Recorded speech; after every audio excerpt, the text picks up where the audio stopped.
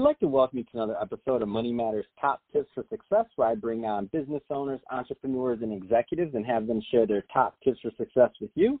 My name is Adam Torres. You can follow me over on Instagram at AskAdamTorres to keep up with my book releases, book tour schedule, all that good stuff. And as always, if you'd like to apply to become a co-author of one of my upcoming books, just head on over to the website, moneymatterstoptips.com, and click on Become an Author to apply.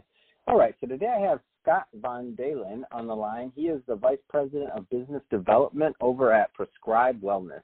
Scott, welcome to the show. Thank you for having me.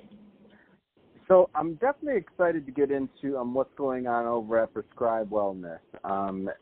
Definitely a lot going around healthcare, pharmaceuticals, always a hot topic that people like to hear about in the show.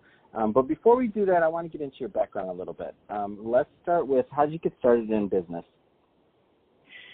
Yeah, so like many others, I went to college and took business in college, and then, upon completion of that, got out and started getting into sales jobs. And actually, in the early days, had quite a few different sales jobs that I won't go over the full list, but I kind of found a niche, or my specialty, if you will, in telemarketing or B2B sales. And so that took me various places. I ended up with one company for about 8 years in the long-term care space, and then was introduced to just over 6 years ago, early 2013, which is where I've been ever since, and working with independent pharmacies across the country.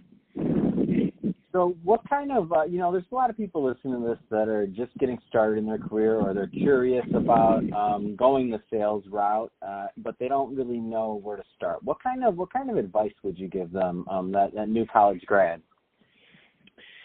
Yeah, so, in interviewing new college graduates on a regular basis for our openings over here in our business development department, I think it's important that young college grads get out and really get their hands dirty and get involved in anything and everything, and not just to focus on just one career, have that career where you can grow and develop with a good company and good leadership.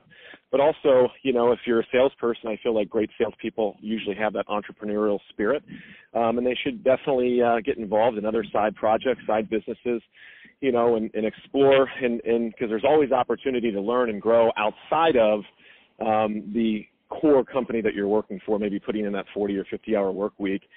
With a corporation or a company, but to always look for additional opportunities. I know when I first graduated from school, I had that one job where I was working 40 hours a week, but I also had a couple of odd part-time jobs where I was just learning other skills and learning from other companies and experiencing different products, different services, and more importantly, I think different types of consumers or different customers.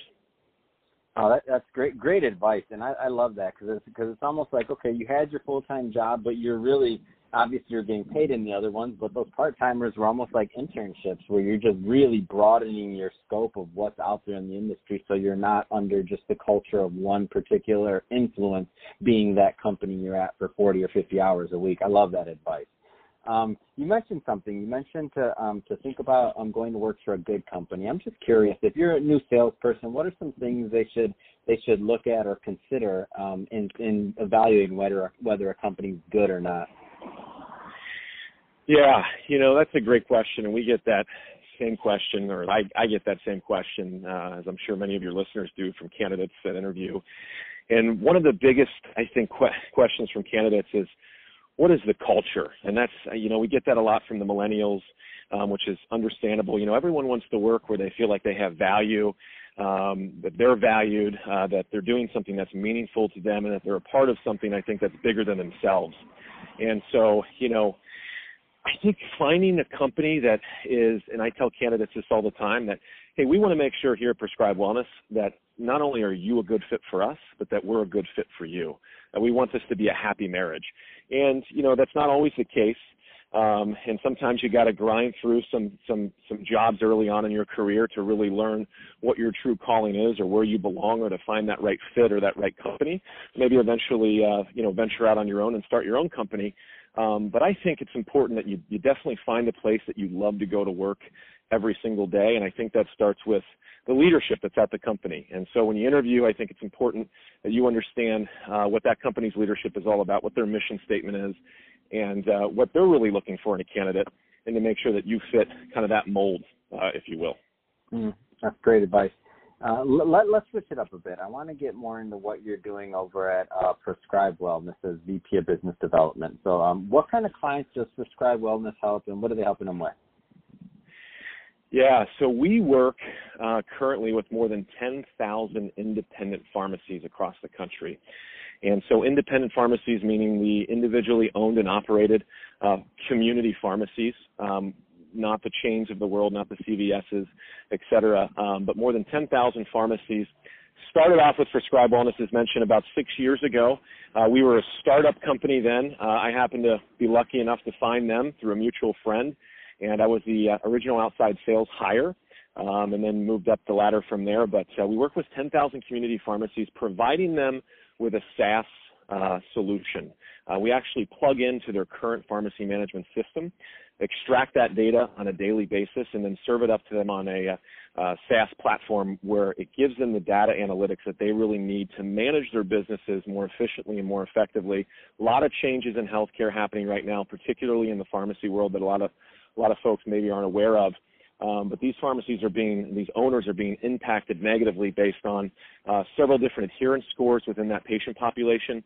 So we give them the data that they need to manage that more efficiently, but also serving up to them sort of on a silver platter the revenue opportunities that also exist in that patient population for other services like immunizations, Part D plan reviews, and the list goes on and on. So that's essentially, in a nutshell, what we're doing for our network of 10,000 plus pharmacies around the country. What do you find are some of the common mistakes when you're bringing on a new pharmacy, or even when you're taking a pharmacy that you've had for a little while, that you're getting further down your process of integration? What do you find some of the common mistakes are that they were making in their business? You know, it's a great question. I am passionate about working with independent pharmacy owners. I've done it for 6 years. These men and women are so passionate about their businesses and so passionate about helping their patients and really having a positive outcome on their patients' health. But they went to pharmacy school. And so although they're passionate, they didn't go to business school. And so a lot of them just really need essentially help with the day-to-day running of their business and understanding how to run it more efficiently, more effectively. And to be able to give them a platform like we do here at Prescribe Wellness that just gives them that information at their fingertips, that, quite frankly, their pharmacy management systems that they have, there's 50-plus pharmacy management systems in the marketplace right now in pharmacy, so it's very, very fragmented. Those systems are very archaic, if you will. They weren't built to provide the pharmacy with the information that they desperately need in today's changing marketplace. No, I can completely see that, and I can see that having been in quite a few, and you can tell. I think you can tell the difference between when you're walking into a pharmacy that feels like it's 20 years, or they've been there for 30 years plus maybe, but you can tell when you feel like, even when they're ringing you up and doing different things, when you just getting a soda, you can feel like, man, that register's been there for 30 years probably when this thing started, and that has to have an effect. Ultimately, and register, I have no idea if that does, but I just mean in general, that user experience of me walking in to buy a soda, has to have an effect on people that are actually buying medication from them. So I completely get it from that standpoint. What do you think's next in terms of trends in your industry right now? Yeah, so the biggest trend, I think, taking place right now, and what we're going to see continue to happen, is the complete transformation of the workflow within a pharmacy. Every one of your listeners has walked into a pharmacy at one time or another to get an OTC product or perhaps a prescription. Mm-hmm. And we've seen the chaos that takes place behind the counter with the staff very busy answering phones, checking prescriptions, going to the drive-through window, et cetera, et cetera. And what's taking place right now is we're migrating from a pill-centric to a patient-centric model of pharmacy, meaning that think of it as a doctor's office. You wouldn't just walk into your doctor's office without an appointment. No. And so we believe the same to be true for pharmacy, and not for every patient, but for the majority of patients, especially those on multiple medications, where we're actually conducting med synchronization. We provide a great tool for that. And that's just simply the alignment of a patient's medication so that they just have to come into the pharmacy one time per month as opposed to 3, 4, 5 times per month. It benefits profitable for the pharmacy because they fill more prescriptions annually. It moves it from about 7 fills a year to 11 fills per year. It improves their adherence scores. So those adherence scores are critical, especially with the Medicare population, that these pharmacies are not getting continually dinged on their reimbursements. But more important than that, that transformation, once it's taken place and you've synced 30 to 40% of your medications, now instead of filling just say 200 prescriptions per day in that retail setting where patients are walking in, walking out, you're kind of at their mercy. You're filling those prescriptions in a controlled environment. You know when those patients are coming in because they're on the calendar. And so now you've reduced the pressure on the front lines, but with the same staff, you now have more bandwidth and more time to focus on other areas of your business. But more importantly is to spend more critical time with each patient when they come in the door. No, that makes a lot of sense. And ultimately, I mean, the end result, obviously, we know on the business side, it's going to be a higher ROI. You're going to have happier clients. You're going to have a happier workforce. I mean, that's the obvious and from the business angle, but from the angle of why a lot of these pharmacists, these independent pharmacists actually got into the business so that they can actually help people.